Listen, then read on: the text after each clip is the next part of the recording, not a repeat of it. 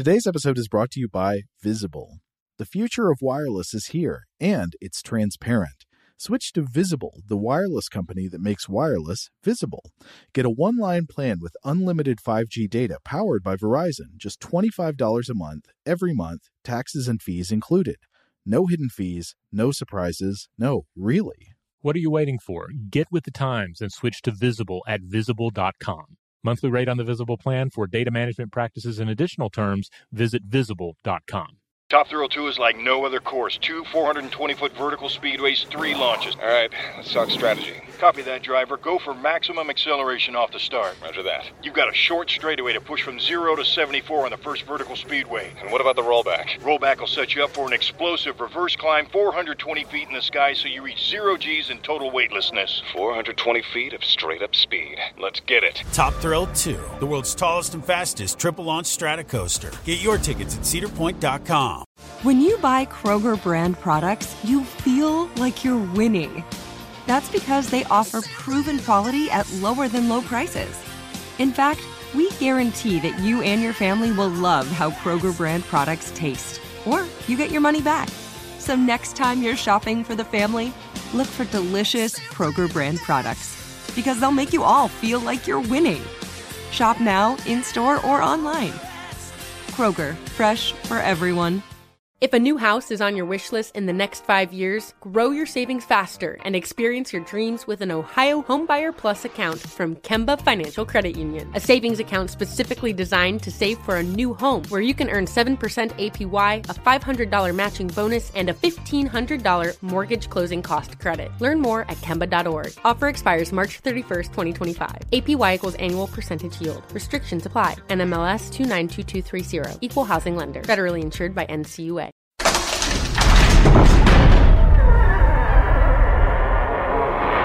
Hey, everybody. Welcome to Stuff to Blow Your Mind. My name is Robert Lamb.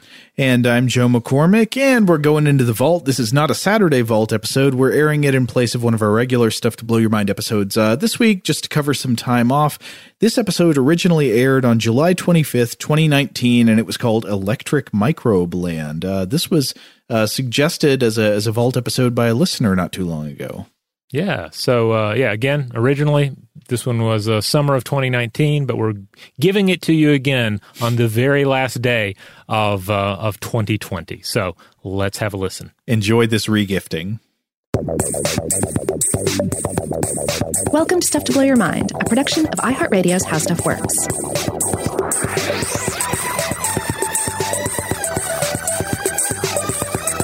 Hey, welcome to Stuff to Blow Your Mind. My name is Robert Lamb. And I'm Joe McCormick, and we figured we'd start off today talking about our favorite electricity monsters. Robert, what's your favorite electricity monster? Oh, my just gut instinct answer is to go with Blanca from Street Fighter. Uh-huh. He's the green-skinned, and I looked into this a little bit. I was never sure why he had green skin. Apparently there's some alleged backstory involving chlorophyll, but I don't know. He ends up he's like a beast creature, a beast man with green skin and like bright orange hair, wearing board shorts, and kind of doing this kind of hulking pose, bent over, and then he can produce electricity. He basically has the powers, since he's kind of an amalgam of various Amazonian things. He has the powers of an electric eagle, and so he can shock his opponents that way. That's a good one. There are a few really good electricity movies. By really good, I mean really bad, from the 1980s and 90s. Did you ever see The Pulse? I don't think I ever did, no. I think there was another horror movie called Pulse, which was about something else. This one was about it's like some family living in a house in like a regular suburban neighborhood in California in the 1980s, and an evil burst of electricity goes out through the mains. I don't remember if there's like an evil storm or like an alien arrives or something, but for some reason there's this pulse of killer electricity, and it goes into their house and it turns all the appliances against them. Oh, so the TV starts trying to kill them and everything. A real Maximum Overdrive scenario. But it's sold as like the malevolence is delivered directly through the electrical wires. The wrong voltage or something. Yeah, I guess so. Yeah, I was thinking about this. Like, what are some other examples of electric creatures or humanoids? And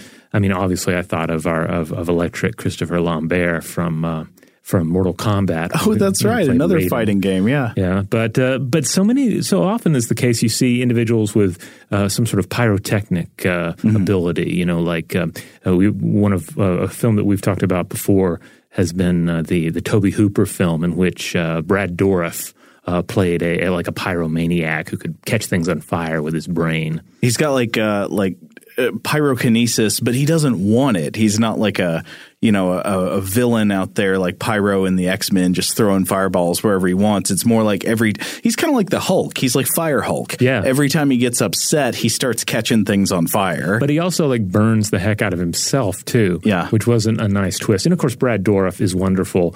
And in that film, there are at least portions of it where it's a rare film where Brad Dourif is the lead, and he's sort of playing a regular human in some of the scenes. So it's interesting to see.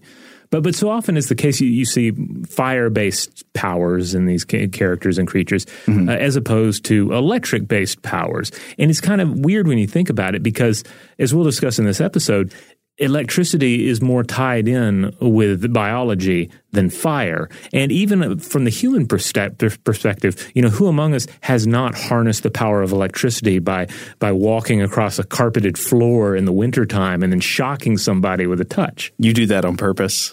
I have in the past done it on purpose. Yes. But it's pretty Not phenomenal. An ounce of guilt on your face. Well, one of the things I do like to do when it gets cold, when the conditions are just right, have my son go down a curly slide, build up a static electricity, and then give me a high five on the way down. Oh. And at times it has been stiff enough to like leave a numbness in my hand for a few seconds. Like when you feel it in your wrist, kind of in the bone. Yeah. That's creepy. Some real shocking power.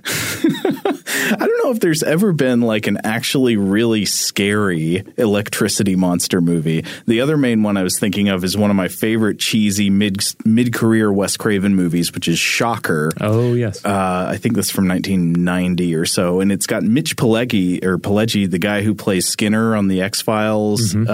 He plays the villain. He's like a serial killer who does some like evil black magic ritual to turn himself into electricity after he gets killed in the electric chair. That's right. I remember seeing. I never saw it, but I remember seeing the boxes for it, and he's in an electric chair on the cover. You should see it sometime. It's a laugh riot, and he's just like acting. I mean, galaxies beyond normal levels of acting. Would you say it's an electric performance? I would say he is a live wire. But yeah, so I think you're right about the idea that maybe electric monsters should be more biologically intuitive than pyrokinetic or fire-throwing monsters or even fire-breathing dragons because it shouldn't come as any surprise that the use of electricity by living organisms predates the technological uses, predates, Tesla and Edison or even Franklin and Galvani and all that. Like, all kinds of animals use electricity in various ways. Now, there are the really noticeable, charismatic uses of electricity, like how sharks and rays have electrosensory organs known as the ampullae of Lorenzini, which they use to sense very faint electric currents transmitted through water by potential prey animals. And then you've got the electrogenic organisms, the generally aquatic organisms that emit strong electric currents, maybe to stun prey or to deploy as a defensive weapon. And these would include things like electric fish, electric catfish, and rays. Yeah. The electric eel is certainly the electric animal par excellence. Right. Though it's always worth reminding everyone that it's not really an eel. It's more related to a catfish. Oh, I don't think I knew that. Yeah. Well, I did know there were electric catfish, but I didn't know the eel was one. Right. Yeah. I mean, you look at it, if you're fortunate enough to see one in a tank somewhere or in the wild, you're going to notice that it doesn't really look like an eel. It's a very curious looking creature. You ever seen a defleshed eel skull? Ooh, I don't know that I have. It's one of the most. I usually don't leave them on when I go have sushi. You should look up an eel skull sometime. It might be different for different species, but at least some eel skulls are like the most metal thing in nature. It's amazing. But anyway, today we wanted to think about electric organisms, but instead of focusing on these larger organisms that use electricity, maybe in a sensory capacity or as a weapon of some sort. We wanted to go down, to zoom in with the microscope, and to take a look at the world of microorganisms that deal in the currency of the holy fire, the amber, the electricity. So I just wanted to start by saying, by giving a shout out that I got the idea to do this episode after I read a really interesting article a couple of weeks ago in the New York Times by previous Stuff to Blow Your Mind guest, Carl Zimmer. Oh, yes. Yeah, that was a tremendous episode. It was great chatting with him. I'd love to have him back on the show sometime. We should see about that. If we get him back on the show, then he becomes a friend of the show. That's the way it works. Is it 2 appearances? 2 appearances make you a friend of the show. Yeah. So just one as previous guest. I almost said friend of the show, but I didn't want to presume. I think those are the rules, yes. So, of course, electricity, it's generally thought of as the flow of electrons. You might have other ways of defining it. You could maybe define it other ways in terms of electrical potential, like a positive or negative charge. But generally, if you've got current, if you've got electrons flowing, that you can think of that as some form of electricity. And there are ways in which the metabolism of our bodies could be considered electric. For example, what is actually happening when we breathe?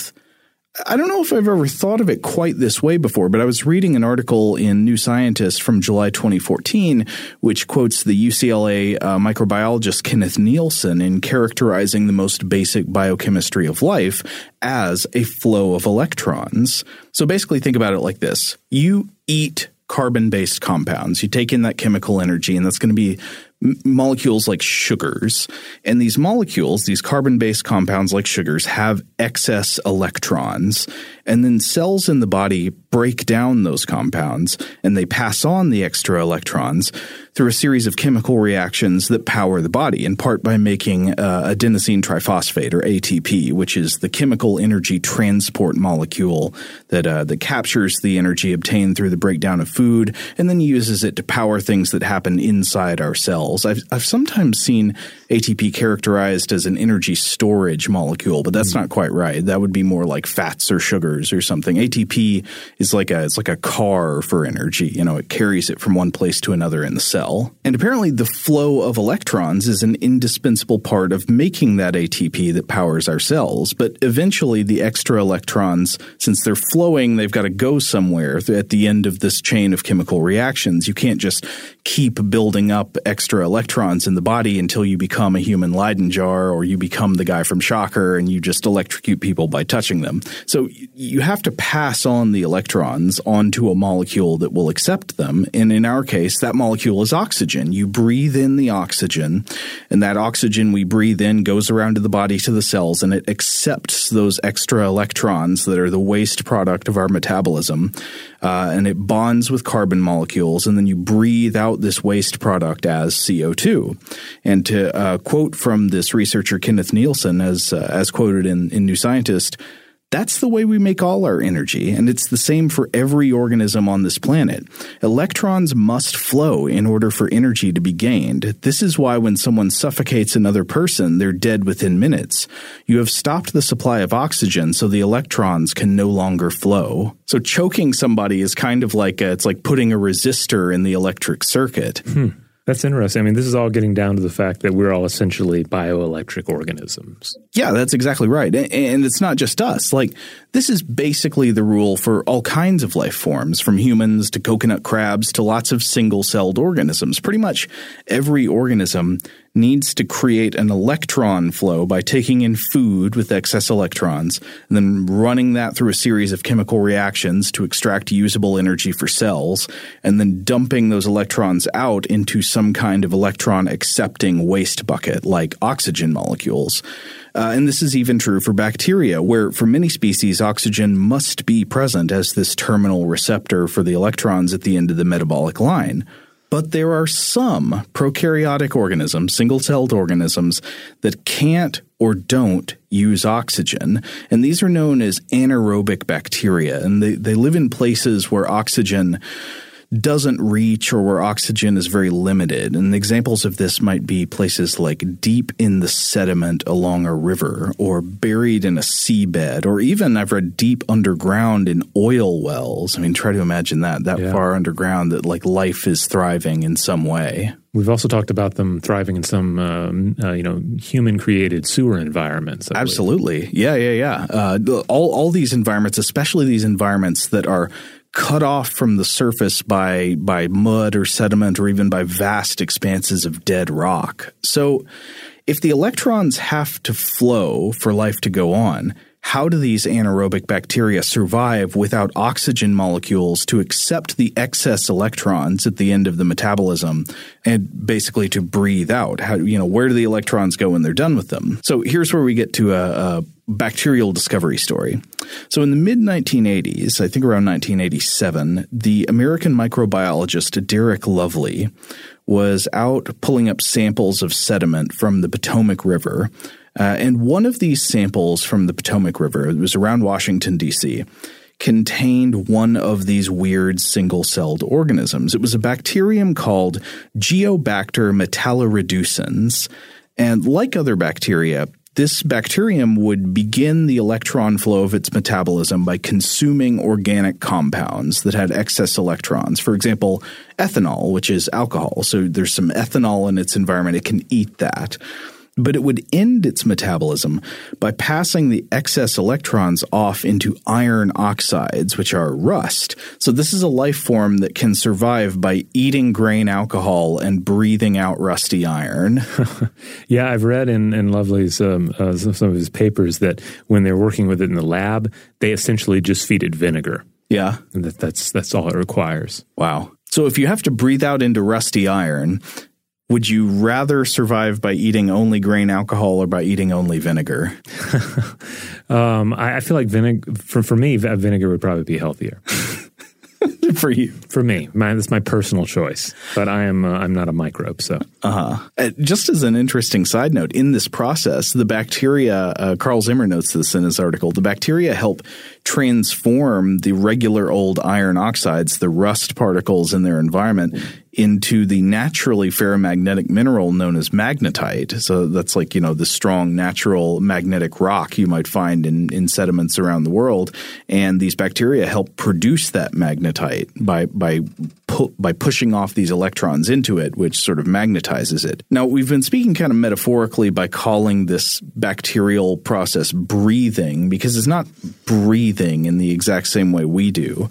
Like, the bacteria don't have respiratory systems with lungs and alveoli and all that. We breathe by sucking in oxygen and then transporting it around our bodies to the cells where it needs to go, and then breathing out the molecular waste products of our metabolism through the same gas exchange system in the lungs. But the bacteria don't have lungs. They don't suck rust particles into the body to allow the electrons to attach to them.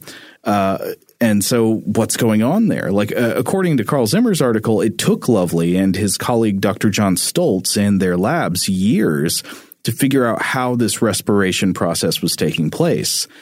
And what they discovered was that instead of like sucking in the rust particles and breathing them out, Geobacter exhaled by putting out electric wires. Yeah, this is amazing. And of course, when we're saying wires, we're talking about microfilaments. Yeah. But they do, in a way, function like electric wires. I mean, they're a long filamentous kind of conductive material that is there to transmit a flow of electrons between potentials. So you've got a buildup of electrons as a waste product in the bacterium, and then you've got a lower potential thing out there that can accept them, like maybe a deposit of iron oxide, and you pump the electrons out through this wire to the iron oxide outside the cell.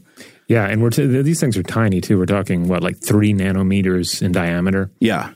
Extremely, though they can get pretty long. They can get pretty long. In some cases. In some cases. And then we'll get into other species later, but there are species with larger filaments. Yeah. So when you're a Geobacter and you sense the presence of iron oxide in your surroundings, basically what it seems like you do is you sprout out these microscopic little filaments, each one known as a pilus, plural pili. And bacterial pili are fascinating in other respects too, because for one thing, they play a role in the bacterial process known as horizontal gene transfer. And we've done a podcast on this before. This is a really interesting phenomenon. Basically, bacteria, they don't have sex in the way that like sexually reproducing eukaryotic animals do, right? They reproduce asexually, meaning they make exact copies of themselves in a process called binary fission. They split off and create two daughter cells, not by mating with other individuals and combining their DNA to create an admixed offspring. But despite this, despite them not having sexual reproduction, bacteria do engage in something kind of like sex. And this is this process of horizontal gene transfer, where bacteria can meet up and share genetic material between one another. And this doesn't always work out great for us because, for example, it is one of the main methods by which bacteria acquire DNA for antibiotic resistance. We just did an episode of our other podcast, Invention, about the invention of antibiotics, and antibiotics are a miraculous invention of the 20th century, but one of the big problems with them is that over time the diseases that we're fighting get better at overcoming these medicines. Yeah, I think the way we put it in that episode is with penicillin and other antibiotics, we're stealing a weapon from the eons old war between fungi and bacterium, and we stole the weapon, but the war continues on, and the evolution of their warfare continues. Yeah, and the way we use the fungal weapon sort of accelerates the arms race. It it's kind of in a Cold War style, provokes the other side to go with a buildup, an arms buildup, and that seems to be what's happening on the bacterial side now. Yeah, we stole a fungal catapult, but now we're quickly advancing into the age of where a fungal trebuchet would be more appropriate. That's right. And we have to find those fungal trebuchets or develop them ourselves. I hope we do. But for the bacteria to share their own trebuchet plans, one of the things they do is this horizontal gene transfer process, specifically this process known as conjugation, where two bacteria meet up and they're like, let's hook up. And they extend a pilus between the donor bacterium and the recipient bacterium. And this little hair-like filament hooks them together so they can share plasmids, which are little segments of DNA. And pili also enhance the virulence of bacteria by helping them bind to cells in the host body. And this is the case in disease-causing strains of bacteria like Streptococcus or in E. coli. The pilus can kind of hook them on to the cells lining the inside of your throat or in your gut or wherever it is they're trying to infect. But in the case of Geobacter, the researchers who worked with Geobacter originally concluded that the pili were being used for another purpose entirely, and that purpose was the off-routing of electricity into electroreceptive molecules in the environment. So to picture this as this is going to be a very crude metaphor, but imagine if you were to breathe, instead of by sucking oxygen into your lungs and exhaling CO2, by shooting electric wires out of your mouth into the environment, which would then attach to the toaster and the TV and pour waste electricity out of your lungs into those appliances. Oh, that's pretty good. That sounds like a good electric alien creature for a future film or a past film. I mean, I can imagine some movies done it. Yeah, I mean, I can imagine Dan Aykroyd playing a character that does this, back in the 90s or so. Oh, they're one of those 90s kind of grimy computer monster movies. What was that one that Jamie Lee Curtis was in about a killer computer virus that just puts gross wires everywhere? Oh yeah, this was I think Donald Sutherland was in it. Yeah, it's on a ship or something. It was really bad. Yeah, it was it was kind of a take on The Thing, but with this cybernetic blend of wires and flesh. Yeah. It's like a computer virus that decides that Earth is that humans are a pathogen and they must be destroyed. I think it was pathogen. Maybe it's called virus. Okay. Yeah, and I should note as a follow up to what I was just saying about the bacterial pili, it's not fully settled whether the Geobacter actually use Peely as their electric wires or whether they use Peely exclusively. Carl Zimmer's article notes that the Yale physicist Nikhil S. Malvankar and colleagues believe that instead the bacteria use dedicated wires made out of organic compounds called cytochromes. But the fact that Geobacter does pump electrons out through biological wires of some sort doesn't seem to be in dispute. It's just there are different ideas about to what extent they're using different structures as the wires. All right, on that note, we're going to take a quick break, but we'll be right back. Shout out to Astepro for sponsoring this episode and providing us with free samples. Rob, as the local host with allergies here, they sent you some of their nasal spray to treat your allergies. What was your experience like? Yeah, that's right. I always wrestle with the pollen a bit when it rolls in during the spring, so they sent me the little nasal spray. I tried out the product, and yeah, it sure did help me get on top of my symptoms for the day. And it's so fast-acting, it was already kicking in before I left the house. Astepro is a first-of-its-kind nasal allergy spray. It's the fastest 24-hour over-the-counter allergy spray. It starts working in 30 minutes, while other allergy sprays take hours. Astepro is the first and only 24-hour steroid-free allergy spray. Astepro delivers full prescription-strength indoor and outdoor allergy relief from nasal congestion, runny and itchy nose, and sneezing. Get fast-acting nasal allergy symptom relief with Astepro. Go to asteproallergy.com for a discount so you can get Astepro and go today. ASTEPRO allergy.com. Astepro and go. Use as directed for relief of nasal congestion, runny nose, sneezing, and itchy nose due to allergies. Like many of us, you might think identity theft will never happen to you. But consider this. There's a new identity theft victim every 3 seconds in the U.S. That's over 15 million people by the end of this year, equal to the populations of New York, Los Angeles, and Chicago combined. Even worse, identity theft victims often don't even know they're victims. That's why LifeLock Identity Theft Protection alerts you to identity threats, even the ones that don't show up on a credit report, like data breaches, fraudulent bank transactions, loan and credit card applications, and crimes committed in your name. If your identity is stolen, your own dedicated LifeLock U.S.-based restoration specialist will work to fix it. LifeLock protects you in ways that you simply can't on your own. Join now and save up to 25% your first year at LifeLock.com/iHeart. That's LifeLock.com/iHeart to save up to 25%.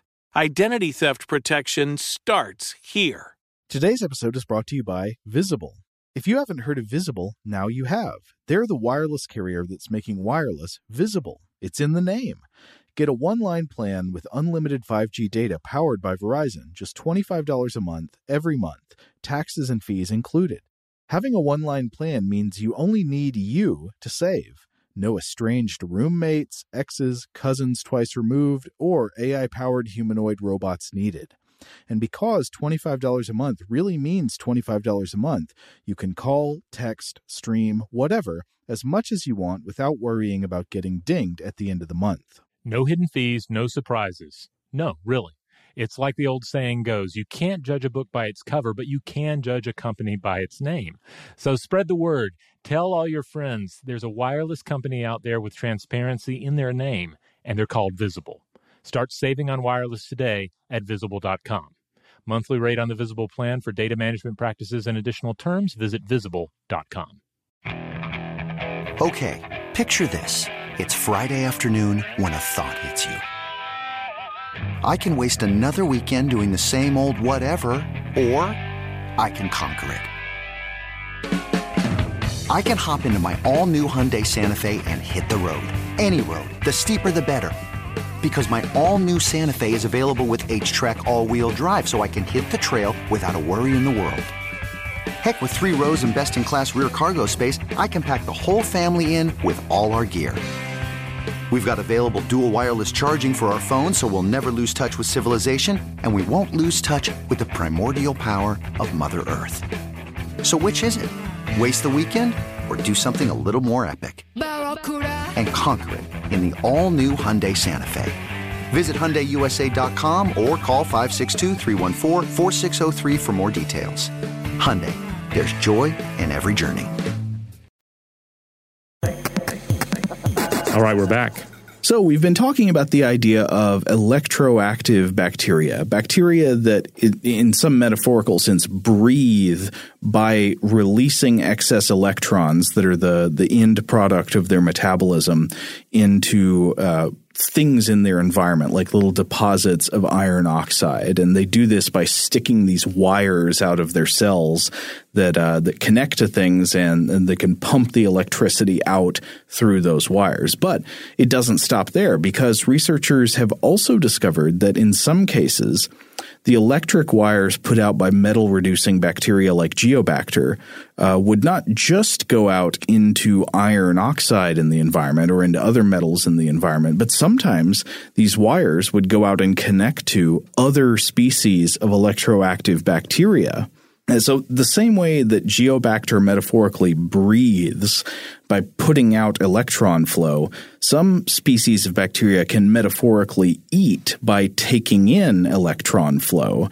And this energy intake allows the bacteria to convert carbon dioxide into methane, kind of like how plants use direct energy from the sunlight to power the chemical reaction that turns carbon dioxide from the air into the sugars and the carbon compounds that make up the bodies of plants. I'm sure I've said it a million times on the show, but one of my favorite crazy facts about plants is they make their bodies from the air. They don't make their bodies from, the dirt or something. It's the carbon from the carbon dioxide in the atmosphere that becomes the wood. Oh, wow. Beings of air and sun, basically. Totally. Well, and to be fair, and like water from the ground and other minerals and stuff. Yes. But primarily of air and sun.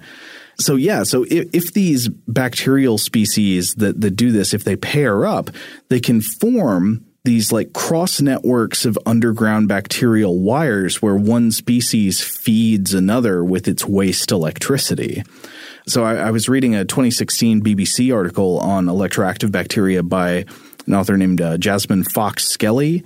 And this article mentioned that it was not long after Lovely's discovery of the electrical properties of Geobacter that the UCLA microbiologist Kenneth Nielsen, who was quoted in that article earlier describing all of the respiration of life as the flow of electrons, before Nielsen found another electron-excreting bacterium, this one in the Oneida Lake of New York State, and published his findings in the journal Science. And this was a very similar story, except the bacterium here was not Geobacter, it was Shewanella oneidensis.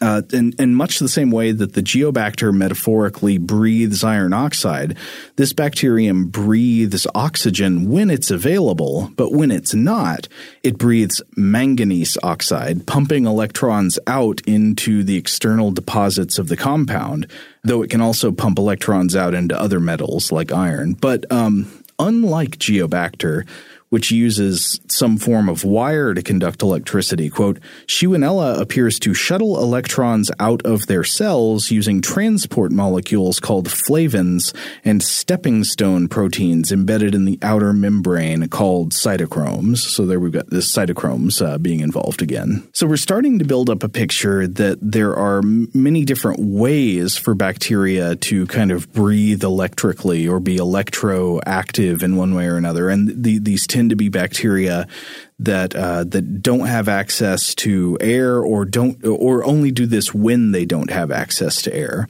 And so Carl Zimmer's article also discusses the work of Danish microbiologist Lars Peter Nielsen. And this is a different spelling of Nielsen. Different Nielsen, yeah. This is a two Nielsen night, but it's one's an N-E-A-L and one's an N-I-E-L. Personally, no offense to the other guy, but I'm more of an N-I-E-L kind of guy. Yeah. It stands out a little bit more. So this guy, Lars Peter Nielsen, discovered an electrical bacterial ecosystem within the mud from the Bay of Aarhus. I hope I'm saying that right. It's a coastal area on the western side of the main peninsula of Denmark, Aarhus, A-A-R-H-U-S. So basically, within a core of mud sample here, you'd have bacteria lower down in the mud, with anaerobic metabolism. Again, that means oxygen free. They don't need oxygen to live. And they would produce hydrogen sulfide as a waste product of their way of life. And hydrogen sulfide, we've talked about, I'm sure, plenty of times on the show before. It's a poisonous gas that smells like rotten eggs. It's just like, it's bad stuff. It smells like death.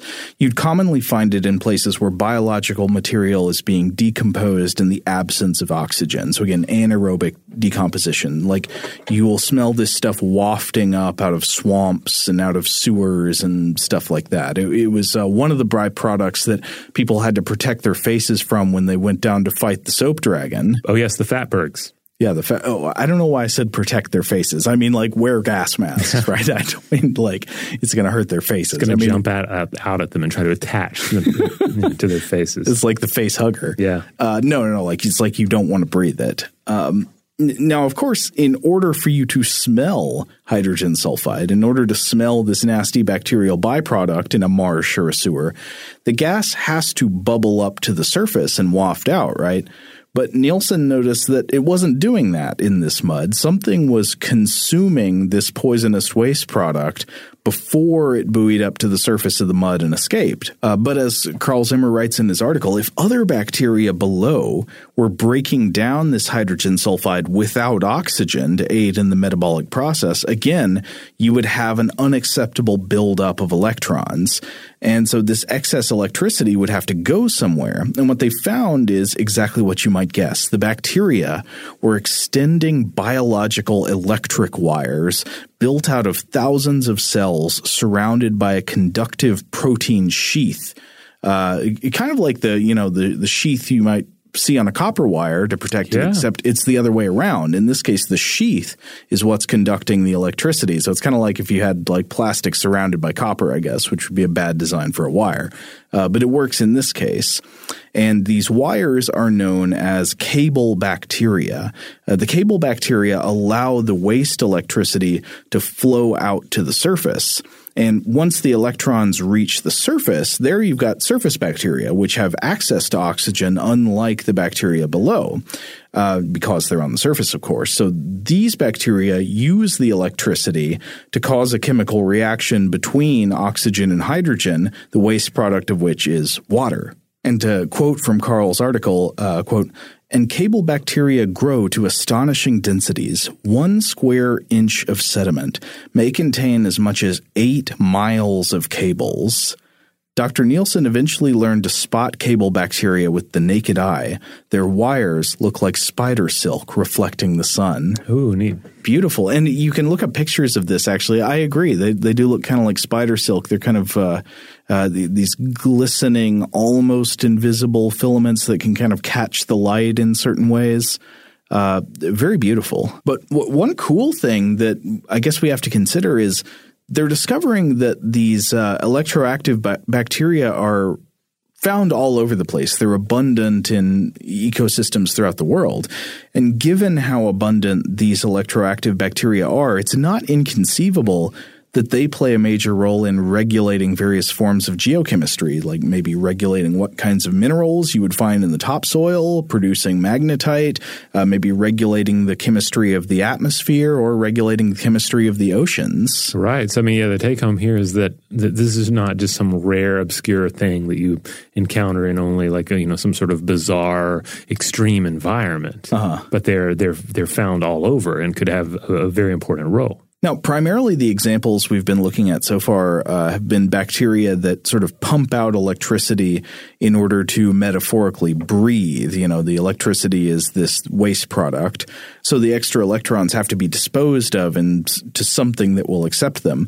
But we already mentioned that it does go both ways. Also mentioned in Fox Skelly's article for the BBC is the idea that that scientists have been finding more bacteria that simply are able to consume pure electricity, that consume electrons when they need to. And she gives the example of a University of Cincinnati microbiologist named Annette Rowe, who's found several bacterial species that live on the ocean floor, and apparently they can live off of pure electrical current if they need to. It's not that they naturally make make their lives this way, but it seems like this is something that they're able to sustain themselves without dying for a period of time. So if I understand correctly, this is different than an organism that just like thrives on pure electricity with no food. But there is even evidence of like, we were talking earlier about these relationships between electroactive organisms, and one bacterium having electricity as a waste product and then routing it to a bacterium that will accept it as an incoming energy product. And there's even evidence of like cross-species or cross-organism type electrical grids spanning different kingdoms of life. And this example being the electrical cooperation between bacteria and archaea in deep ocean floor habitats that are rich with methane. To quote from Fox Skelly's article, the archaea feed on electrons from methane, oxidizing the gas to generate carbonate. They then pass the electrons onto their partner bacteria along the nanowires, which act like power cables. Finally, the bacteria deposit the electrons onto sulfate, producing energy that the cell can use in the process. And so we don't know how far back these types of relationships go, but it's easy to imagine these types of cooperation evolving billions of years ago, especially before Earth's atmosphere underwent the great poisoning when all the oxygen showed up. Mm-hmm. All right, we're going to take a quick break. When we come back, we're going to get to an area that a lot of you are probably thinking about. Like, if we're talking about organisms that utilize electricity, that are producing these nanofilaments. Then there's got to be a way that we could harness that power ourselves. Put them to work. Yeah, that's exactly what we're going to discuss when we come back. Today's episode is brought to you by Visible. If you haven't heard of Visible, now you have. They're the wireless carrier that's making wireless visible. It's in the name. Get a one-line plan with unlimited 5G data powered by Verizon, just $25 a month, every month, taxes and fees included. Having a one-line plan means you only need you to save. No estranged roommates, exes, cousins twice removed, or AI-powered humanoid robots needed. And because $25 a month really means $25 a month, you can call, text, stream, whatever, as much as you want without worrying about getting dinged at the end of the month. No hidden fees, no surprises. No, really. It's like the old saying goes, you can't judge a book by its cover, but you can judge a company by its name. So spread the word. Tell all your friends there's a wireless company out there with transparency in their name, and they're called Visible. Start saving on wireless today at Visible.com. Monthly rate on the Visible plan for data management practices and additional terms, visit Visible.com. Okay, picture this. It's Friday afternoon when a thought hits you. I can waste another weekend doing the same old whatever, or I can conquer it. I can hop into my all-new Hyundai Santa Fe and hit the road. Any road. The steeper, the better. Because my all-new Santa Fe is available with H-Track all-wheel drive, so I can hit the trail without a worry in the world. Heck, with 3 rows and best-in-class rear cargo space, I can pack the whole family in with all our gear. We've got available dual wireless charging for our phones, so we'll never lose touch with civilization, and we won't lose touch with the primordial power of Mother Earth. So which is it? Waste the weekend or do something a little more epic? And conquer it in the all-new Hyundai Santa Fe. Visit HyundaiUSA.com or call 562-314-4603 for more details. Hyundai, there's joy in every journey. Today's episode is brought to you by eBay. eBay Motors is here for the ride.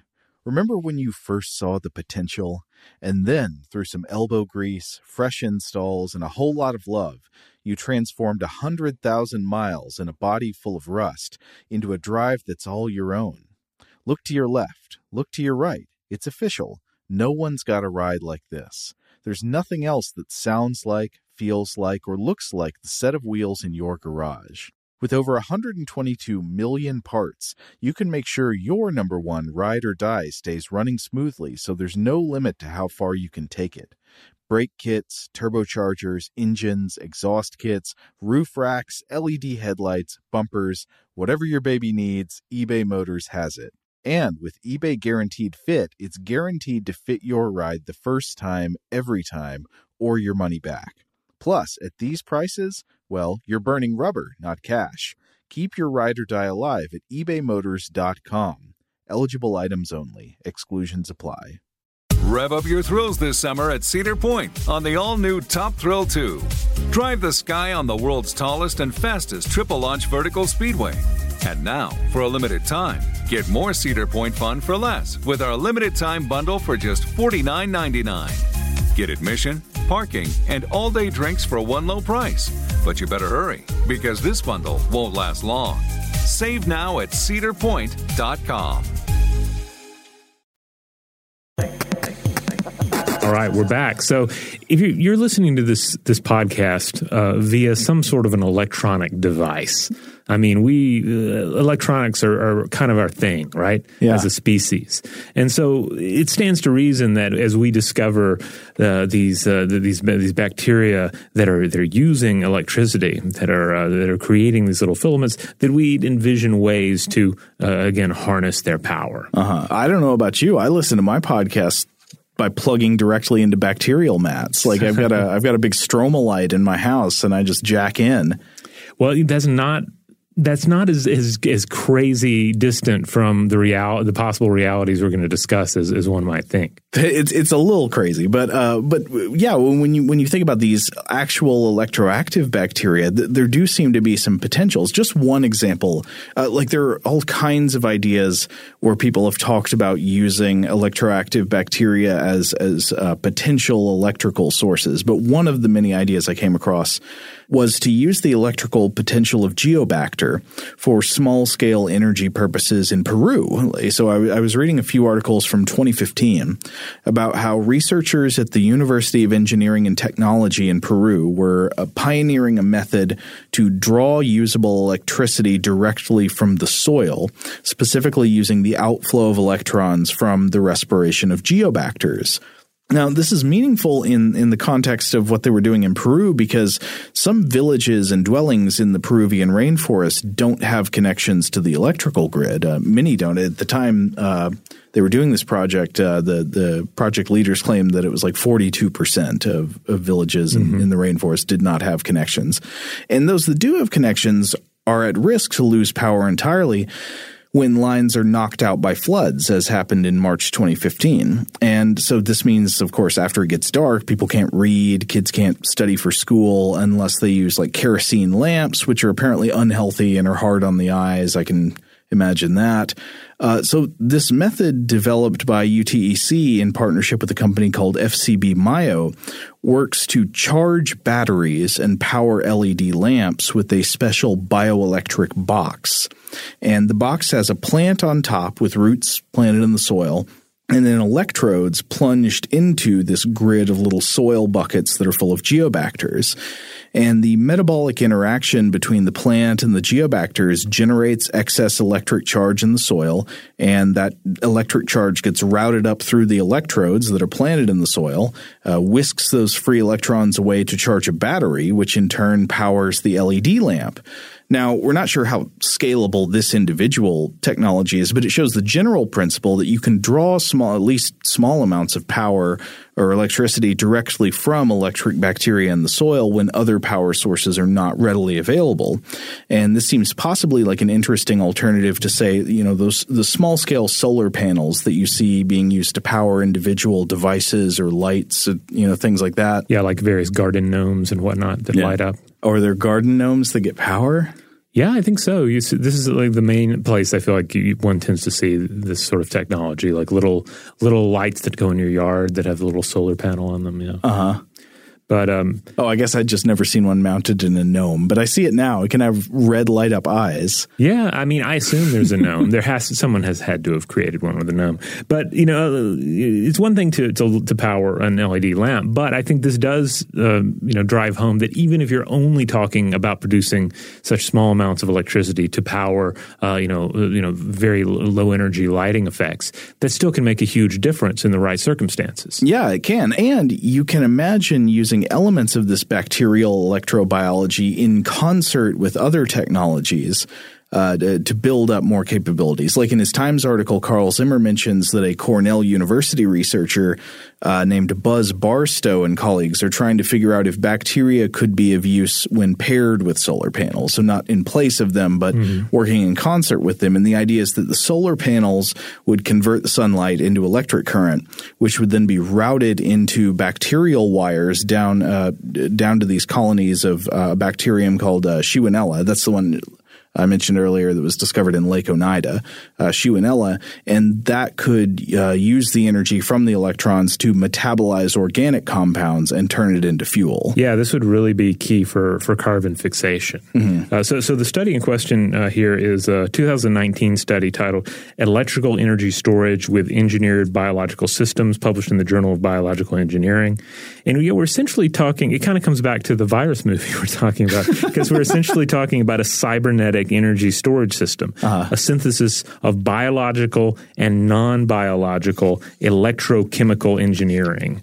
The authors point out that non-biological methods for using electricity for carbon fixation, they've started to match and even exceed the capability of microbes, but that biological methods are better at pumping out the sort of complex molecules that are ultimately necessary for biofuels and polymers.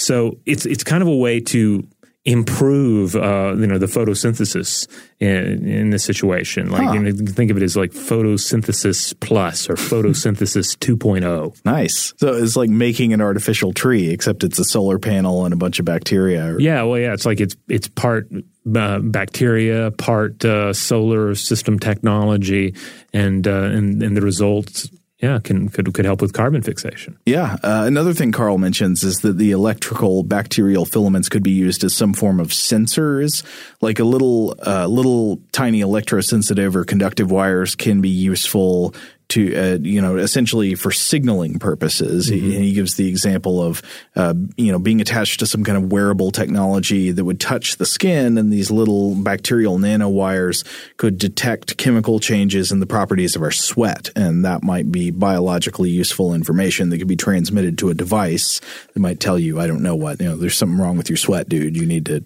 Yeah. Just basically, this gets into the whole area of like to whatever extent we can develop dependable, like real-time biomonitoring, medical monitoring technology like this can have a huge positive impact on human health. Yeah. But so Carl mentioned specifically the work of Derek Lovely again. So he, again, the guy who discovered Geobacter, and has since expanded into discovering several other microbe species, just as other researchers have also discovered other microbe species that have these same capabilities. And he's pointed out that while Geobacter's filaments are super thin, like 3 nanometers in diameter, some of the more recently discovered bacteria have fatter filaments, and this is especially useful for us if we're looking to manipulate them. If you want to manipulate them into some sort of an electronic device, like a nanowire sensors that we're talking about, it pays to have something a little on a slightly larger scale so that we can actually work with it. Lovely and his co-authors, they also point out that protein nanowire like this would have a number of advantage over silicon nanowires. So we're talking about the biocompatibility, the stability, the potential for modification into various biomolecules and, quote, chemicals of medical or environmental interest. And plus, the sustainable method of producing these nanowires will make it easier to build the sort of devices we're trying to make and hoping to make in the future.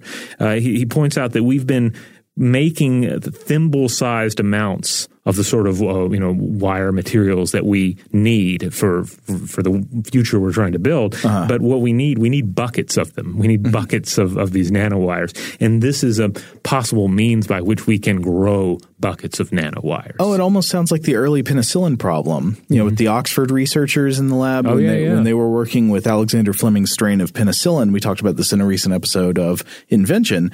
They could create this penicillin from the Penicillium fungus, the mold, but they couldn't make enough of it that it would be useful. Like the first time they tried to treat somebody with it who had a deadly infection, the guy was successfully treated for a few days, but the guy with the infection eventually died because they ran out of penicillin. They just couldn't make enough of it, and they later it only broke through as a medicine because they discovered a more productive strain that could make more of the stuff. Yeah, and I want to come back to the sustainability aspect of this too. The idea here being that if you could have these devices, and when they're done, you're not just like it's not going into a dump.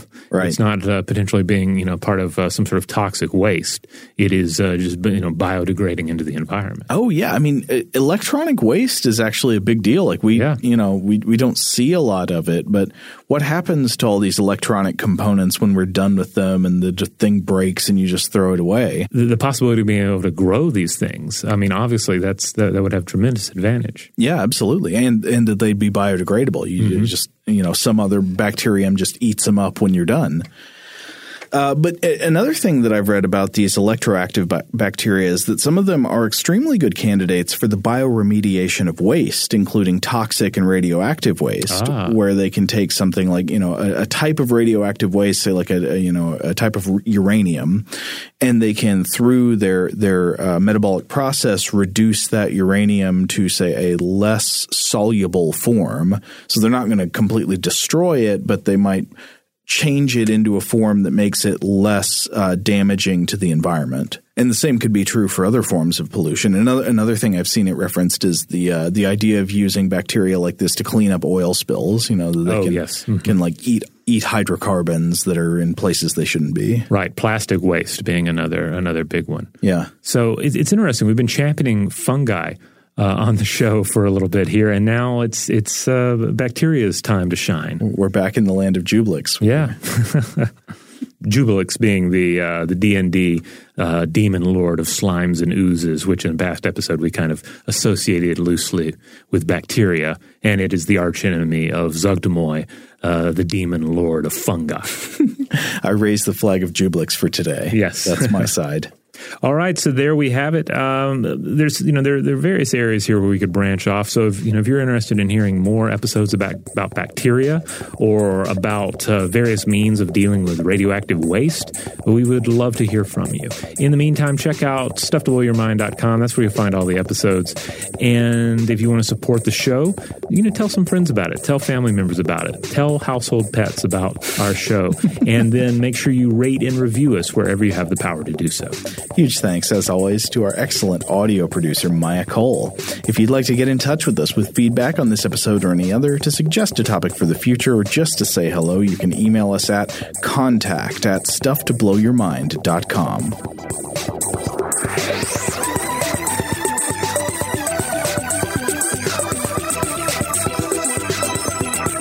Stuff to Blow Your Mind is a production of iHeartRadio's How Stuff Works. For more podcasts from iHeartRadio, visit the iHeartRadio app, Apple Podcasts, or wherever you listen to your favorite shows.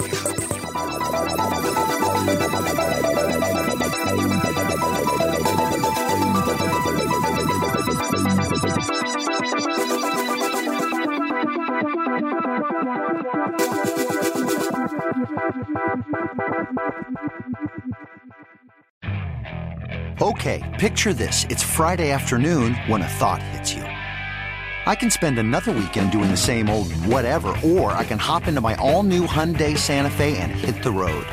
With available H-Track all-wheel drive and 3-row seating, my whole family can head deep into the wild. Conquer the weekend in the all-new Hyundai Santa Fe. Visit HyundaiUSA.com or call 562-314-4603 for more details. Hyundai, there's joy in every journey. Today's episode is brought to you by Visible. The future of wireless is here, and it's transparent. Switch to Visible, the wireless company that makes wireless visible. Get a one-line plan with unlimited 5G data powered by Verizon, just $25 a month, every month, taxes and fees included. No hidden fees, no surprises, no, really. What are you waiting for? Get with the times and switch to Visible at Visible.com. Monthly rate on the Visible plan. For data management practices and additional terms, visit Visible.com. This is Malcolm Gladwell from Revisionist History. eBay Motors is here for the ride. With some elbow grease, fresh installs, and a whole lot of love, you transformed 100,000 miles and a body full of rust into a drive that's all your own. Brake kits, LED headlights, whatever you need, eBay Motors has it. And with eBay Guaranteed Fit, it's guaranteed to fit your ride the first time, every time, or your money back. Plus, at these prices, you're burning rubber, not cash. Keep your ride or die alive at ebaymotors.com. Eligible items only. Exclusions apply. This is it. We've got an Amex Platinum Pro on our hands, ladies and gentlemen. We haven't seen anyone relax like this before in the Centurion Lounge. Is he connecting to complimentary Wi-Fi? Oh, my! Look at that! He is! And you will not believe where he's going next. The Amex dedicated card member entrance for the win! Unbelievable! When you get travel perks with Amex Platinum, you're part of the action. That's the powerful backing of American Express. Terms apply. Learn more at americanexpress.com/withAmex.